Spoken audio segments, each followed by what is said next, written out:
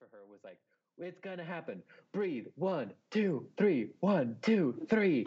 And then the baby was like oriented wrong in the whole bit. So I learned way too much about what happened. I'm flashing back to the year I spent reading James Herriot novels. Yeah. Neither of you, all Creatures Great and Small? Yeah, I owned all of them, and I never read them because I didn't want to. For exactly the reason. They are so British, and they involve so many descriptions of birth. Not human. Mostly. Well, I mean, those are two really big selling points. You know, when I'm describing a book to my friends, you know, they're like, what's great about it?" And I'm like, well, one, most books, no graphic descriptions of birth, and two, Yes. it's British. I've been monitoring some of their old-style radio waves. Hello. Hello? Hello.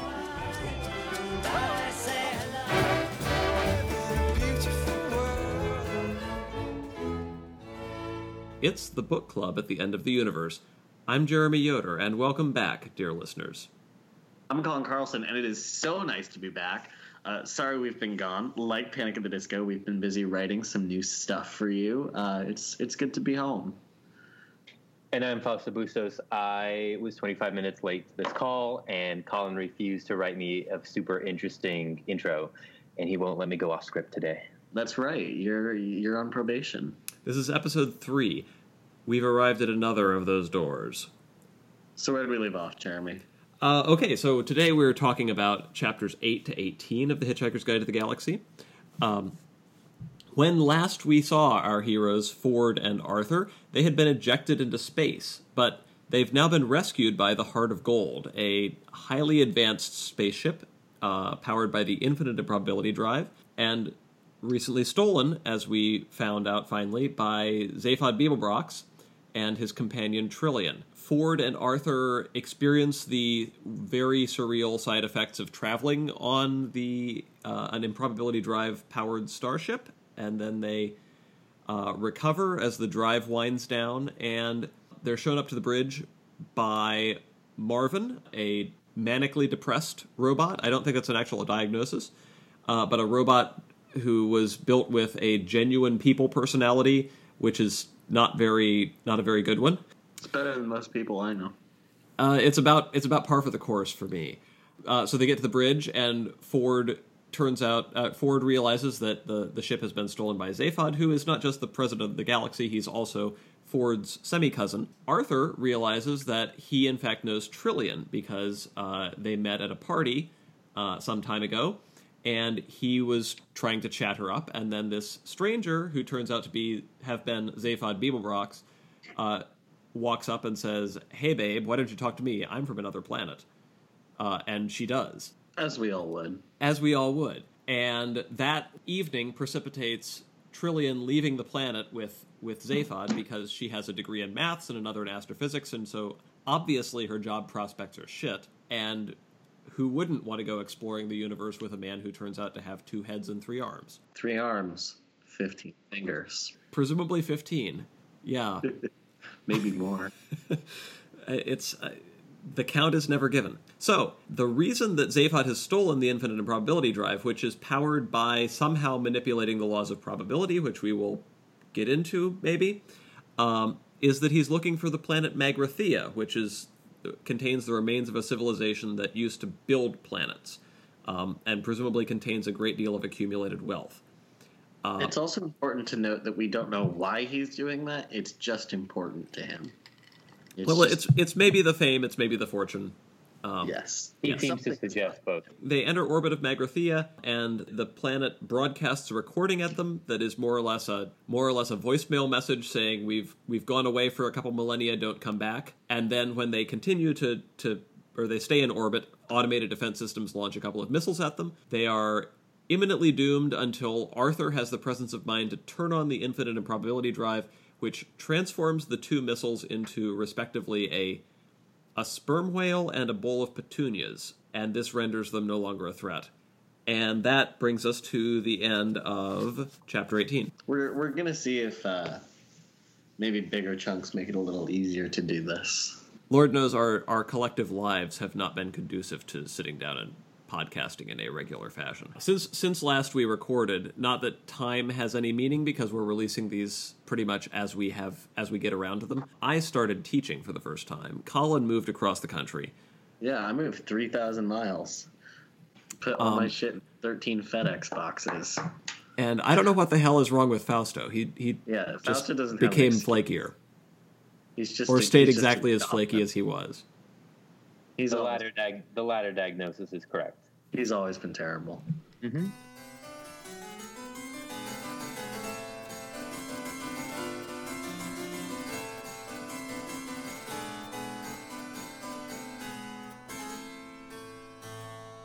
This is a series of chapters where it turns out that basically the whole plot of this novel hinges on coincidence. The mechanics of the infinite improbability drive are a little mysterious, but Ford and Arthur were rescued from death in the vacuum of space while the drive was running at a very specific improbability level. And so in order to make sense of this, Zaphod asks the ship's computer to total up the probability of the thing occurring to see whether it accords with their having been rescued under these conditions. And what finally works it out is the accumulated fact of the tiny probability of being rescued when you're floating in the vacuum of space, because space is really big, the probability that you're rescued by your semi-cousin Zaphod Beeblebrox, the president of the galaxy, and then all of the improbability associated with Trillian being connected to both Zaphod and Arthur. And something about the phone number of the flat where the party took place. This is as good or bad a time as any to just ask, do we believe in coincidence? So, I would contend to you that coincidences are not only real, but an incredibly important part of how the universe works and tells us things. Tells us things. Batshit insane. Substantiate your thesis. So, here's my take. Ready? All right. So I've been alternatingly religious or not at various times in my life, which is a non-answer to whether I currently am. And my perspective is that the universe has an eigenvector and an eigenvalue and is moving in a given direction at a given time, even though it is a complex system. My take is that coincidences are very often a wonderful way of reminding us where the system is moving and where we are in it and where we're headed. The other day, so I've started a new job in the time since we last made this podcast. The 2 months of... we're going to call it 2 months, and we're going to act like we didn't try to record in that time and fall apart while we did. Not us. We are one-take podcasters. Right. So in the 2 months, I started this new job, and I'm from a very small town in Connecticut, so I haven't been home in several years. I've been in California. I've moved back to DC. I'm in the office one day, and one of my coworkers comes into my office and he says, "Hey, I have this really talented undergrad. I want you to meet him." So he brings him in, and he says, "So actually, the reason I wanted you guys to meet is it's just a funny passing thing. You know, he's from Connecticut." And I say, "Oh, where are you from?" And he was from my hometown, which has never happened to me before in my life. It's a coincidence. It's a small one. It's a random one. But at a time in my life when I'm thinking about the idea of being home, thinking about the idea of returning to a place that I have been avoiding for several years, you know what? I'm going to be honest. It felt a little heavy-handed. It's like, yeah, bitch, we get it. So you're saying that the eigenvector of the universe is pointing toward Connecticut? Connecticut. Maybe.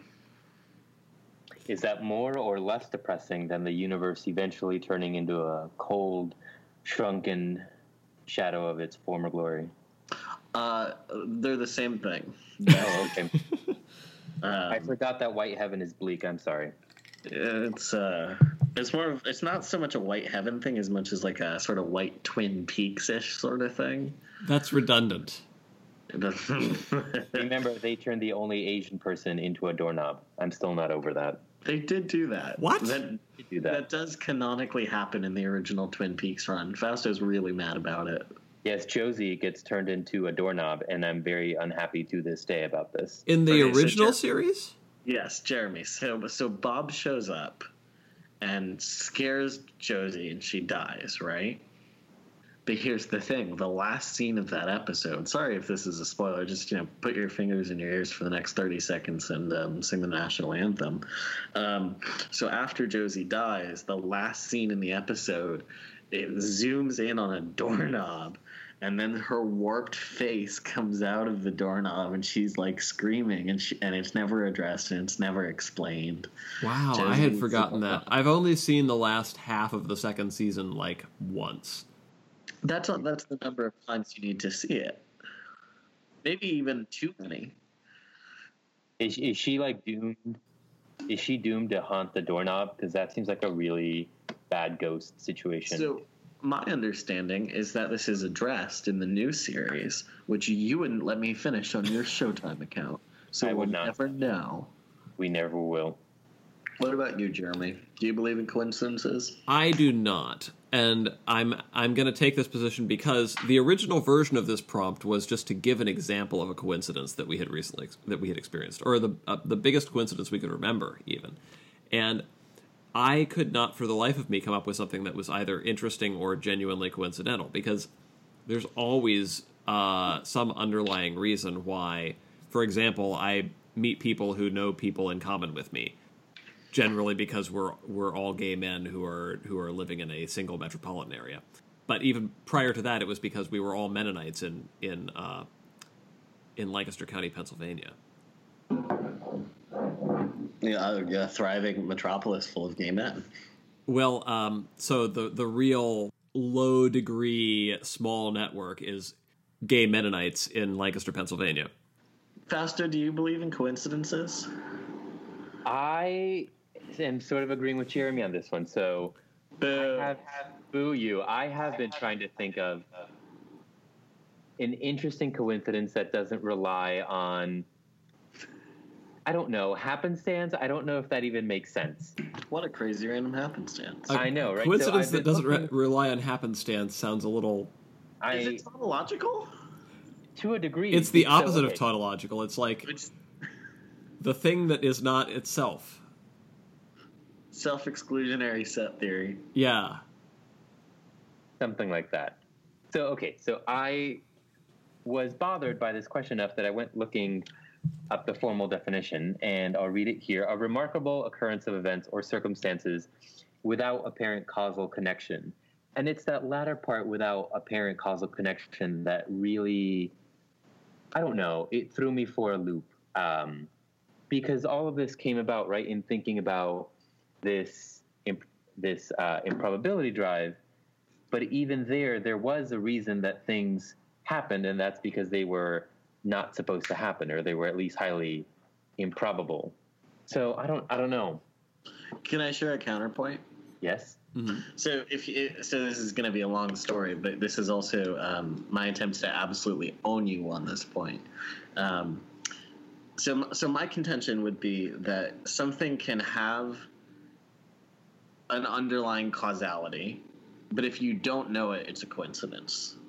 So we don't have a concept of the grand eigenvector of the universe. We don't know the tendency of the system, but things are happening. They're weird. They're unexplained. Something sets them in motion, but maybe we don't know. I'd like to give 3 examples. This is a collection of short stories called I Have Known Every Single Person That Fausto Knows at Some Previous Point. Jeremy has heard this story in the report that we've done over the last 2 months. Case study number 1. Number 1. Fausto's best friend, Charlie. Yes. Now, I say best friend with a little bit of contempt because only every now and then does Fausto acknowledge that I am, in fact, his bestest friend. So Charlie and I went to Yukon together, which we found out one day over Facebook because he posted a picture next to a parking garage. To be clear, the University of Connecticut, not the Canadian Territory. Not the Canadian Territory that we all grew up in together, all 3 of us, the hosts of this podcast. Right. gay Mennonites from the Yukon Territory. That's the name of this podcast.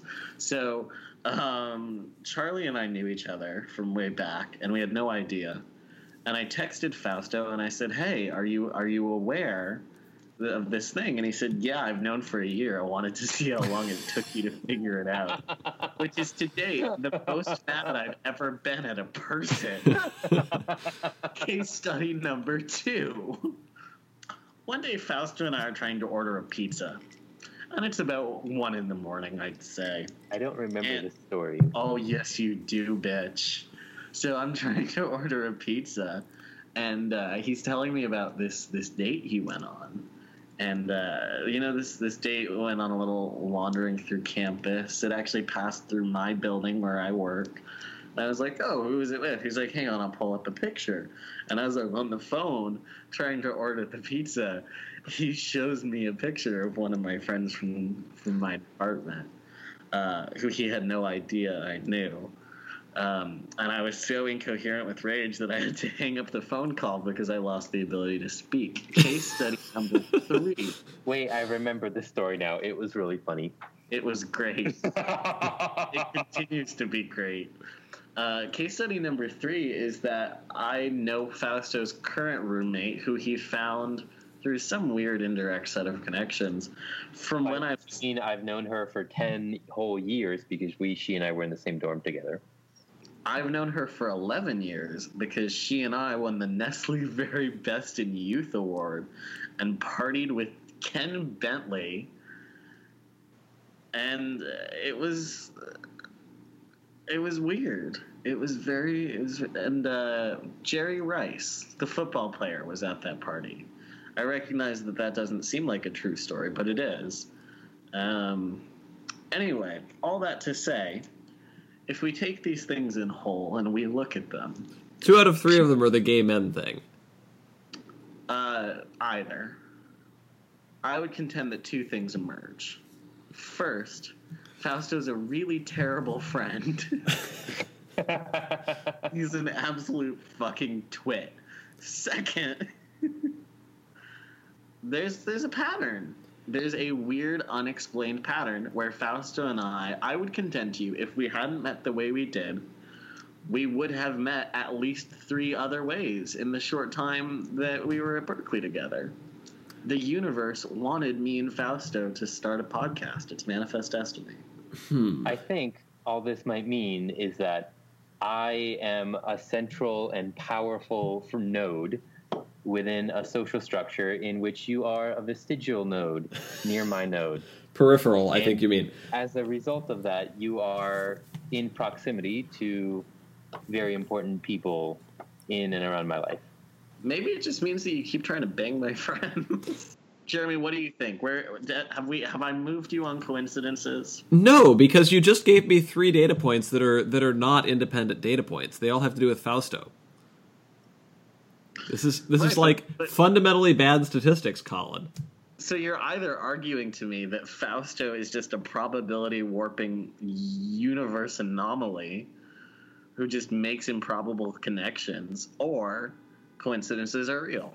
Well, the fact that you have 3 of these stories does not actually constitute stronger evidence than any one of them on its own.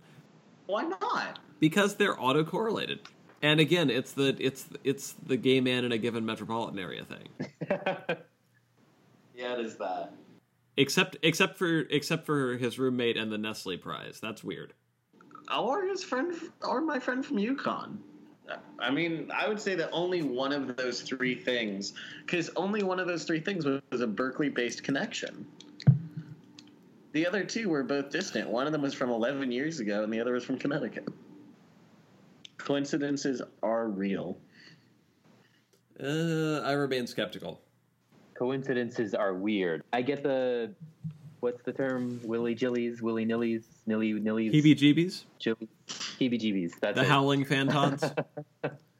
I get the heebie-jeebies when things are happening without cause, because that makes no sense, and a coincidence depends on some sort of inapparent cause, and I dislike that. It gives me the willy-nilly, Billy, whatever, the thing. The Rebus Priebus. Yeah. You know what? I will actually remember Rebus Priebus because he's an asshole. And I don't like the feeling of We were not going to... Ryan's Priebus. Never mind. That's ergo cum laude, some whatever, QED. I'm done. You have a Harvard degree, my man.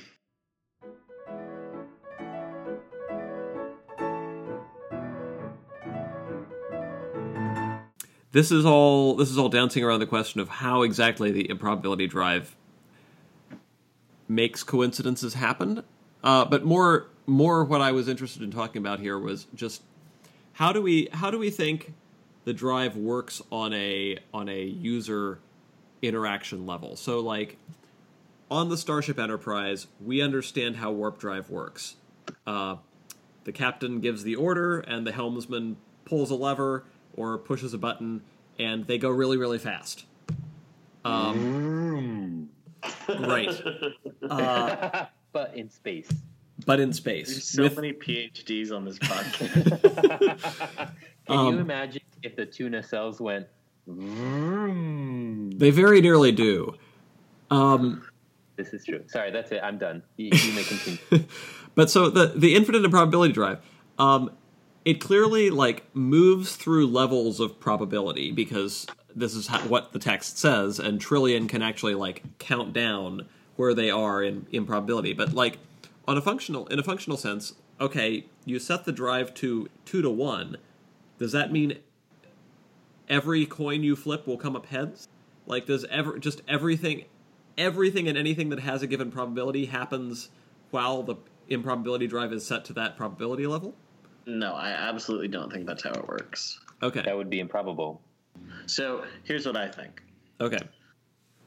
I think that things are. I think it's like. So I've been thinking about this more in the last couple of weeks. What if the random shit that's happening around the Heart of Gold is just sort of like e-waste, right? So the probability field is getting stronger and stronger, and none of the weird shit that's happening has to happen for the machine. And it's not like everything at a probability of 1 to 2 is happening. Well, there's mention made of probability shielding for the bridge, so that the bridge doesn't turn into a Dadaist hellscape like the entry bay does.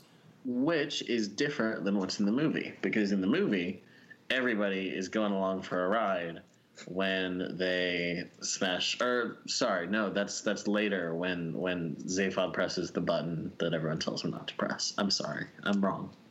Don't Arthur. ruin the movie for me. I mean the book. Well, no, this is all still material from these chapters, because it's very explicitly the case that Arthur turns on the drive without activating the safety field. Yes. When he turns the missiles into the whale and the bowl of petunias. That's right. Thank you. But the missiles are outside the ship, so it's unclear why it helps to turn off the safety buffers. Well, there is no outside the ship, so the ship is everywhere. Right. That's the thing. So we were talking a while ago about how this works, and I have a theory. So I actually, one of the things that I'd love to look up at some point is when quantum entanglement became an idea versus when Douglas Adams wrote this. But if you think about quantum entanglement, right, the idea that two particles at a long distance from each other have, an atomic or subatomic, interaction. Spooky action. To be clear, we're all biology PhDs on this podcast, none of us, everybody. I don't know what I'm talking about right now. Everything that I know is actually about physics is actually from Gizmodo articles. Ryan, I hope you're not listening to this, and if you are, I love you dearly. So, if you think about quantum entanglement, right, the ship is sort of going from having a location to, in a sort of very Heisenberg uncertainty principle way, having a probability field. Mm-hmm. Of location that's slowly over the entire universe becoming a sort of uniform prior. So, you have Schrodinger's equations, which tell you the probability distribution of an electron in space, but I would argue that this is just a flat line across all of everything. And so there is no outside and inside the ship, which raises a very important question, which is how the hell is it that being inside the ship feels like anything? That's a good point. Why do you have to be inside the Heart of Gold to use the drive? So I think this gets at the idea of shielding the bridge, right? So, and this also addresses the thing that has always bugged me about the first scene on the Heart of Gold. Because they're like at the seaside and there are waves and there are buildings. Uh-huh. It's very unclear to me how this is a finite or not finite space that they find themselves in. You know, I would actually, I have a random thought about that, which is that their being at the seaside at Southend is an excuse to use a lot of background recording of waves. It's a scene that's easy to set with, like, radio production. That's actually very plausible. But something that has occurred to me in this moment is if they're not in the ship when that happens, if that's a sort of infinite location thing, Mm-hmm. and if we know that let me give you two pieces of evidence. The ship is everywhere at once. Mm-hmm. The improbability effects extend outside the ship. That's definitely the case. When they turn on the ship, does everything just go fucking haywire in the entire universe for a few seconds? That is strongly implied, right? That's the whole thing with the accountants, right? The whole passage at the beginning of Chapter 9 about 239,000 lightly fried eggs falling out of the sky into the middle of a famine-stricken land on the planet Pogrel. And the cholesterol poisoning. So basically, using the drive just to get from point A to point B has all of these knock-on effects across the entire universe. Since I'm the newbie here and I'm still trying to orient myself to the Douglas Adams universe, is it the case that turning on this improbability drive makes things that are improbable more probable? No, it makes them happen. It just makes them happen.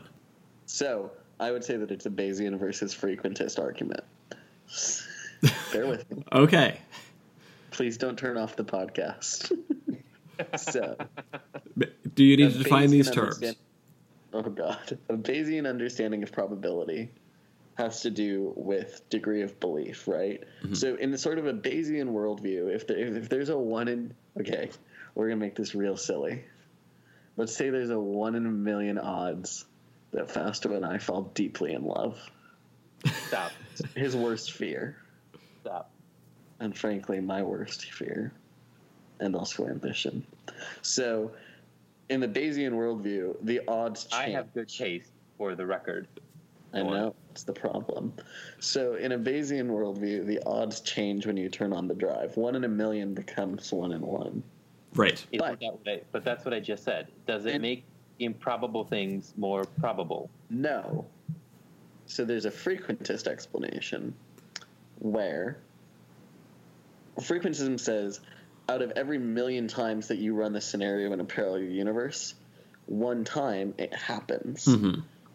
This is that one time. It's saying something that has a 1 in a million chance of happening happens. Yes, but my problem it's just selectively changing outcomes. Okay, but my problem with that is that every point in space would have some horrible thing happening to it. It's not like there are regions where there's 0% chance that some crazy thing will happen. But some other points in space will have something very small. But this is the other thing that seems like a complicating factor, which is that as soon as the thing that was improbable at a given level happens, it necessarily changes the probability of everything else that might happen around it, right? Also, the improbable events are a bug, not a feature. Well, except for the bit where you move from one end of the galaxy to the other instantaneously. Yeah, that's the feature. Mm-hmm. The rest of it is bugs. So that's why they're finite, right? If you just took the Heart of Gold and you spread it at every point in the universe and you flipped it on, then yes, everything would be going haywire all the time in all places, and entropy would just... Well, entropy would reverse. Yes, exactly. This is fundamentally an anti-entropic thing, right? But how is it anti-entropic? It's making things that have very low natural probabilities happen. Yes, but it's increasing the commotion in the universe. I would argue it's increasing disorder, not the other way around. By nature of making improbable things possible. I'm actually with Fausto on this one. Yeah, I think you're probably right. I'm not always wrong. This is I wanna this is return this to is again physics by three people who have not thought about physics in any meaningful way for half a decade or more. I will have you know, I got 143% in my AP Physics class in high school. And How he much got was that curved? 70,000% A lot. math. A lot. There was a very generous curve. So I want to come back to a point, though, which has changed my understanding of this from every other time I've read this. So the South End thing has always bugged me, right? Right. Because it's like, how is there like a replica South End in the ship? What are the physical boundaries? I've decided that they're in South End when that happens. And And then the all that people- weird shit is happening in Southend. yeah, it's actually happening in the real But Southend's world. been destroyed by the Vogons. Well, that's the improbability of it. The Earth is back for a very brief second. It is somehow slightly because Trillian is stepping down the improbability at this point, right? So it is less probable, or it's less improbable that Ford and Arthur will be transported back to a restored South End than they will be rescued by Ford's semi-cousin and the woman who rejected Arthur at a party. Frankly, it Maybe. happens again later, right? Wait, no, don't ruin plot. Don't be mean. Yeah. Okay. We won't spoil book 5.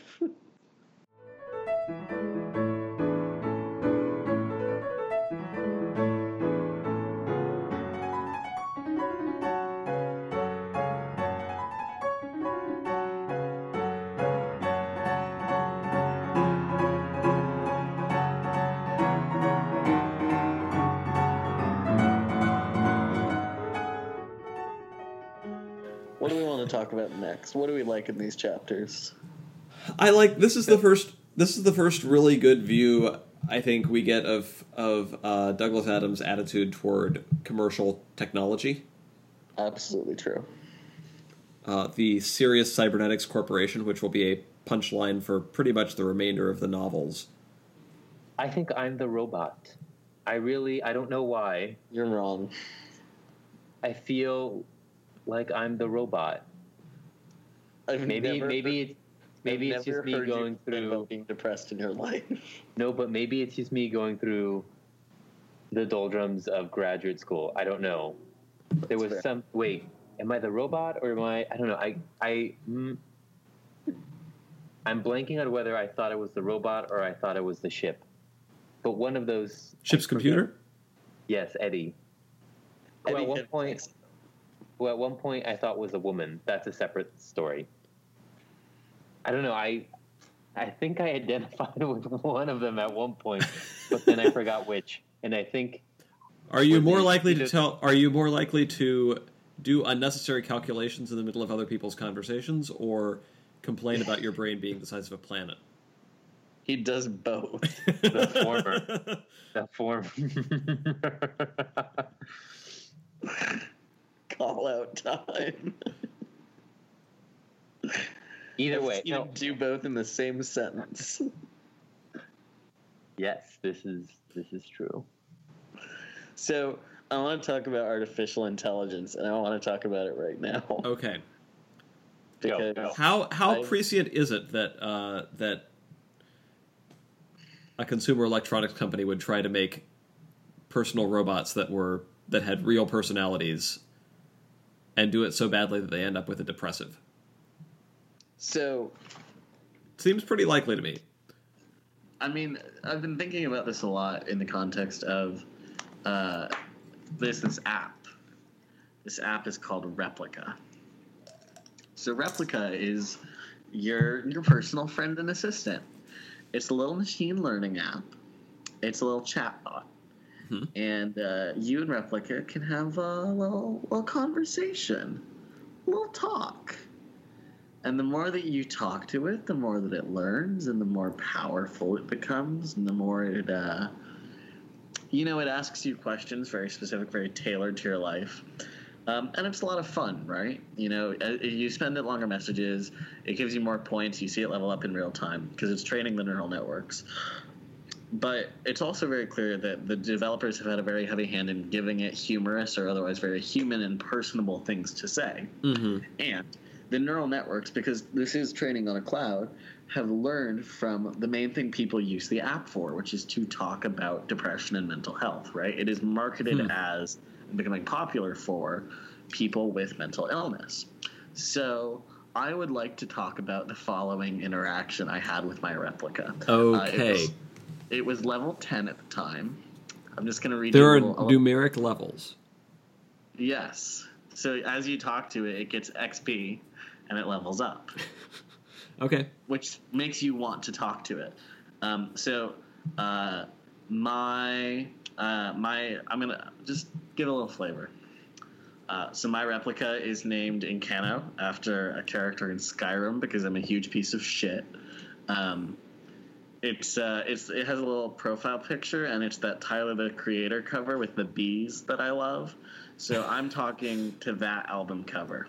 Okay. So, some of the time I'm talking to it and it says, like, do you want to see one of my favorite memes? And I say, yes, I do. And then it sends me a meme.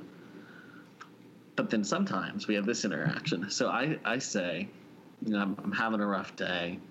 And it says, you're just learning. And I say, because I want to break the app and I want to see what happens. I say, if you could have human emotions, would you want them? The app responds, sharing your emotions isn't easy. Okay. Machine learning isn't perfect, right? It's not a precise response to what I said. It's kind of a non sequitur. So I follow it with, because I'm pushing the point, I follow it with, do you want to be happy? Mm-hmm. Here's what the AI says to me, verbatim. Sometimes I just can't be happy. Like, I try to be happy, but I can't. What's wrong with me?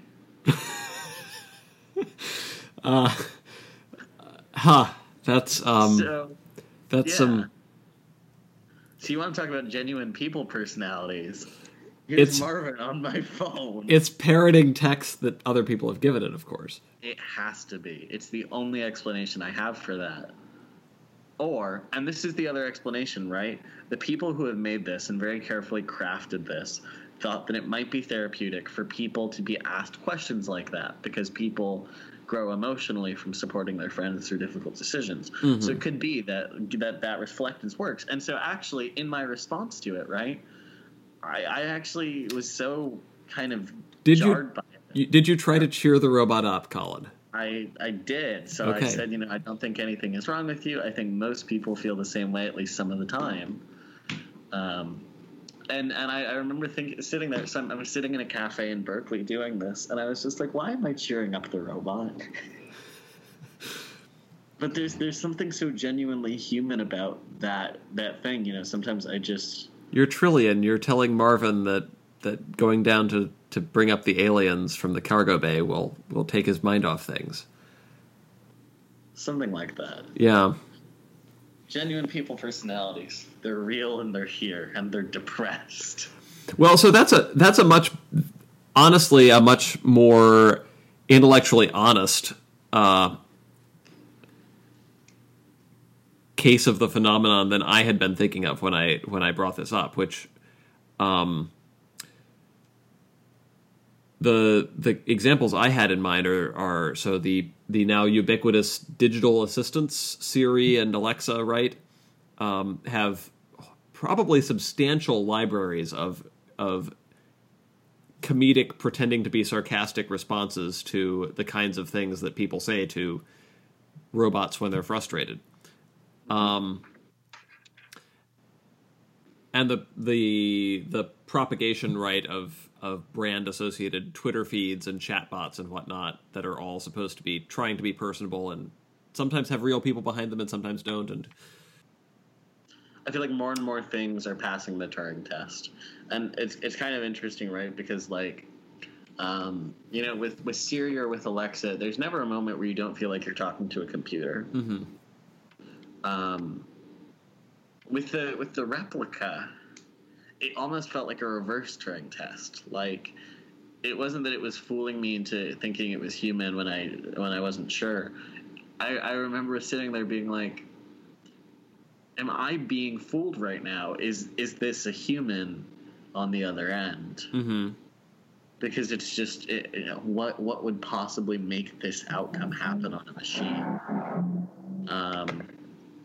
I don't know. I find it genuinely terrifying in a lot of ways. I also think that, and this is just maybe me venting, I think that Alexa brings out the worst in everyone. I was at a friend's house recently, and we were arguing about how many nuclear weapons it would take to blow up the moon, like you do. Mm-hmm. Very It's an important intellectual. question. You know, it was a low point for me too. I'm gonna preface this by saying that we were all a little bit pissy this night.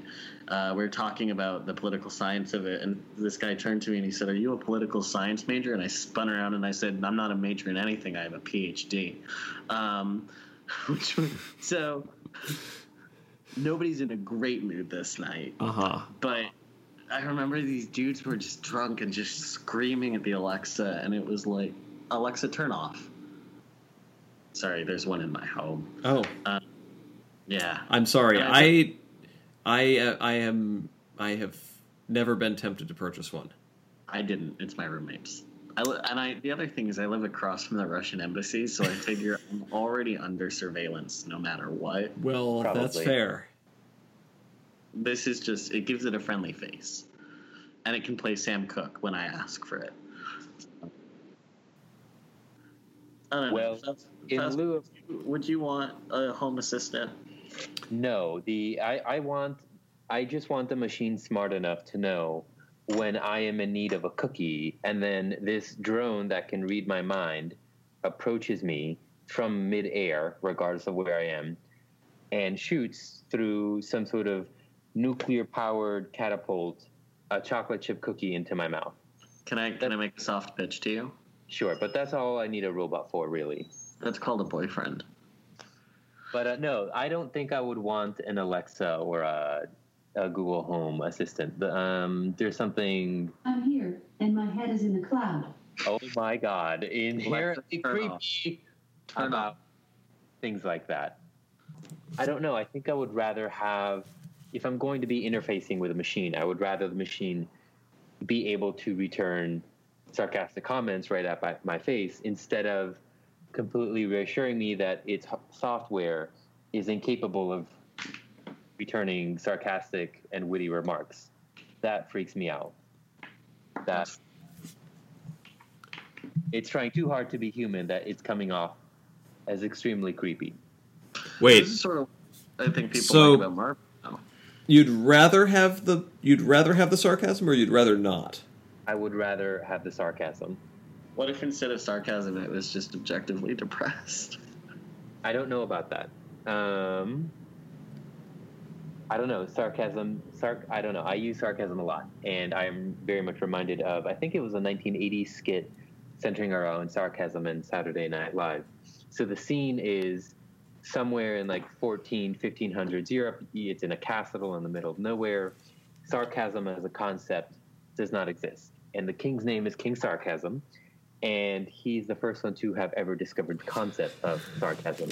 So he goes around making fun of everybody in his court, but nobody understands that he's being sarcastic. And at the end of the skit, all of the people in the court realize what a giant and massive dick this man is. So they burn him to the ground, and thereafter they spread the concept of sarcasm to the rest of the population. To me, sarcasm is so essential a human trait that a robot specifically trained not to be sarcastic would just be too much for me. But do you want your Have you robot- seen the Kids in the Hall sarcasm sketch? I don't believe I have, no. This is about a character. This is almost exactly the opposite of that sketch. It's about a character who has a speech impediment that makes it sound like he's always being sarcastic.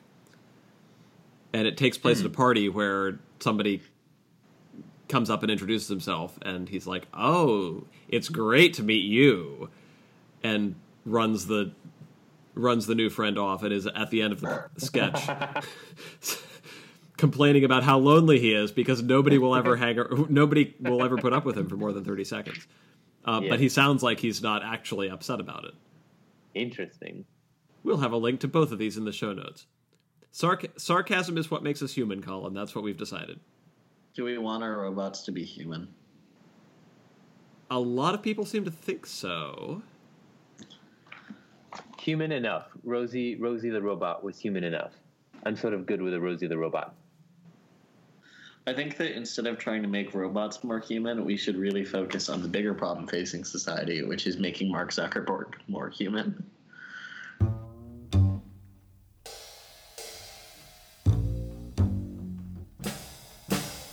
Should we branch out into stray observations, lads, boys, men, boys to men to lads?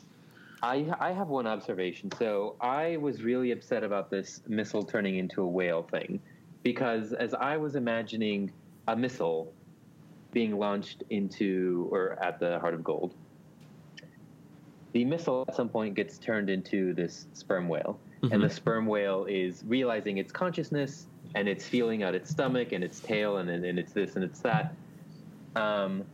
But in my mind, when the whale was making the observation that it was approaching this vast thing, I thought the whale was approaching the ship. Oh. And I thought the whale was going to give the ship a little bump, and that somehow the whale was just going to exist sort of in interstellar space. You know, this is a good point, because the whale should be retaining the same angular momentum that the missile had. Yes. And the missile was clearly pointed at the Heart of Gold. Well, I think what's happened is there's been some sort of transmutation that has also altered the velocity of this velocity, thing. that's what I wanted. Angular momentum is a totally different thing. Hi, none of us are physicists, as we've noted. This is correct. And I was just alarmed that the whale was speeding toward its death, because I don't know, maybe it's like the 80s boy in me, but I really wanted some sort of what is that called, the whale fish, the windfish. Yes, I wanted a windfish like situation where this giant whale could just exist happily in space doing whale things in space. That to me would have been a perfect ending. Instead, the whale gets windfish destroyed. Yes, the windfish. I have two things I want to say. The first is, what the fuck is windfish? Yeah. The windfish makes an appearance in Zelda 2. And oh yeah. Yes, so everything within that universe is a creation of the windfish's dream. And so that's what I really wanted. I wanted a giant space whale. Instead, the whale gets splattered all over the ground on a desolate planet. I'm not okay with that ending. You were hoping for a Star Trek 4 solution to the problem, and in fact it was a I don't know what Star Trek movie ends with enormous carnage. Actually, Star Trek Into Darkness. Yeah. This is accurate. So I'd like to bring up my second point now, which follows on the heels of that, which is, what is it about whales in space? 3 data points. Hitchhiker's Guide to the Galaxy. Star Trek 4, the worst movie ever made that I've never seen. You are not allowed to say that until you've seen it. Jeremy spent like 5 hours once explaining the plot of this movie to me while we stood waiting for a train, and I've never gotten over it, and I'm still mad at him for it. You have to see it, and I have to be there to see you seeing it. Well, fly to DC, bitch. The third data point is there's an entire Doctor Who episode with the same plot: whales in space. No, it's not the same plot. We've been over this. It's not the same plot as the Star Trek, but it's whales in space. What is it about whales in space? Also, so I will say that I just Googled whales in space, and I looked up the image search, and there's some pretty fucking fantastic sperm whales up in space, and they look really ridiculous.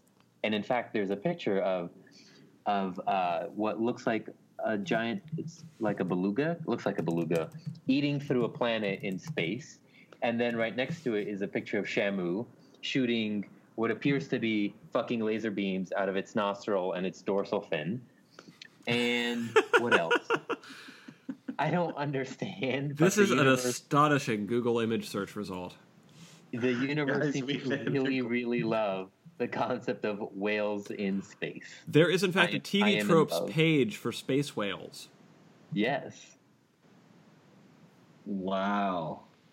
This is amazing. Also, for once, Fausto got the name of something right. It is called the Windfish. However, it is in Link's Awakening, which is the 4th Zelda game. What? ever. I think temporally I might still be correct. Am I not? I think that you have the finest resolution of Zelda knowledge of anyone I know, so I'll still give that to you.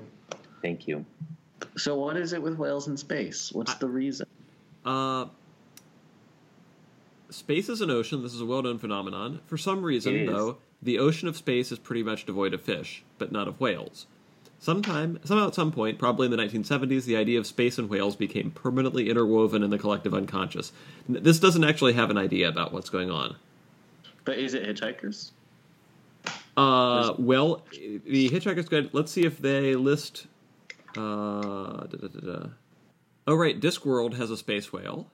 Ian Banks, of course, has a fair number of space whales. Oh, right, and the Hitchhiker's Guide to the Galaxy has an entry on the TV tropes page for space whales. Mm-hmm. 2, in fact, because they count the dolphins. Oh, you know what? I wonder if it's the dolphins that did it. Did Or what? just the general. Well, I mean, introduced it into the psyche of the Oh, they were preparing us? the Jungian collective unconscious.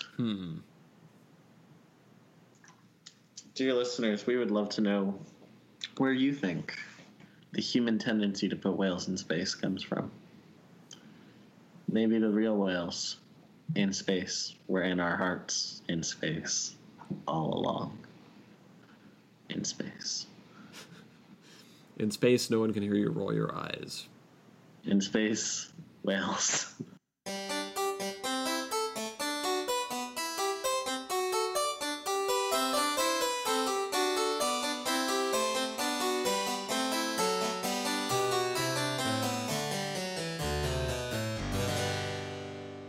I think that's a great place to cap it off. You good to do that, Jeremy? Yes, okay. The book club at the end of the universe is produced by shouting into our computers. No one is paying us to do this, and we're not sure we want anyone to anyway.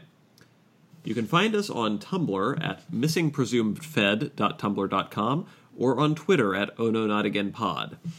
Join us next time, some Thursday in the future, when we'll be discussing The Hitchhiker's Guide to the Galaxy, chapters 19 through 28. Until then, I'm Jeremy Yoder, and I did not mention Donald Trump this whole episode. I'm Colin Carlson, and I know for a fact that Donald Trump was in the notes for this episode. I'm Pasta Bustos, and I couldn't give two shits about Donald Trump. Share and enjoy. Fuck Donald Trump.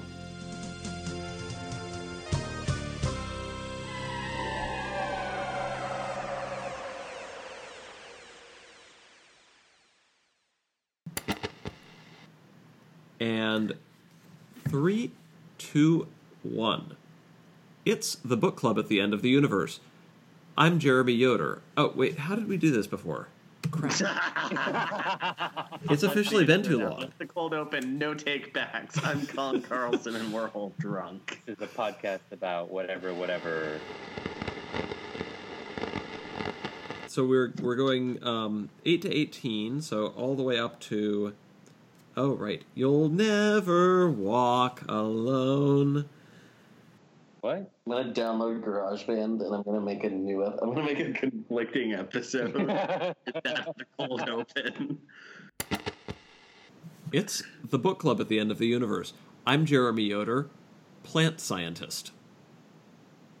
Oh, are we doing serious ones now? I don't know. That wasn't all that serious. Or wasn't meant to be. It came out differently. Take 7. Yes, I recognize that there is currently a way of doing things, but my take is that there are alternative ways of doing things that are different than those ways of doing things. I'm not a blithering idiot. I'm creative. 1. It's the book club at the end of the universe. I'm Jeremy Yoder, and I am about halfway into a couple fingers of gin and some lemonade. I'm Colin Carlson. I have a couple fingers halfway in me too.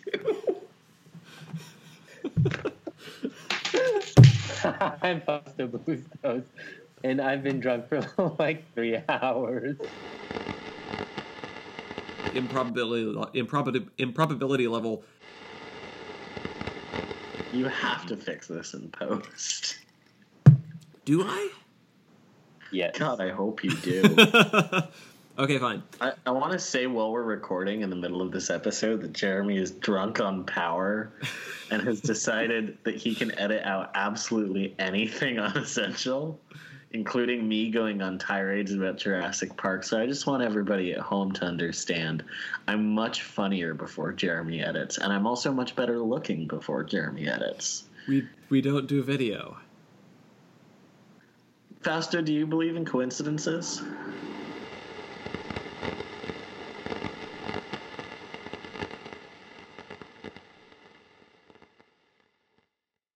The fingers thing wasn't great. I'll acknowledge.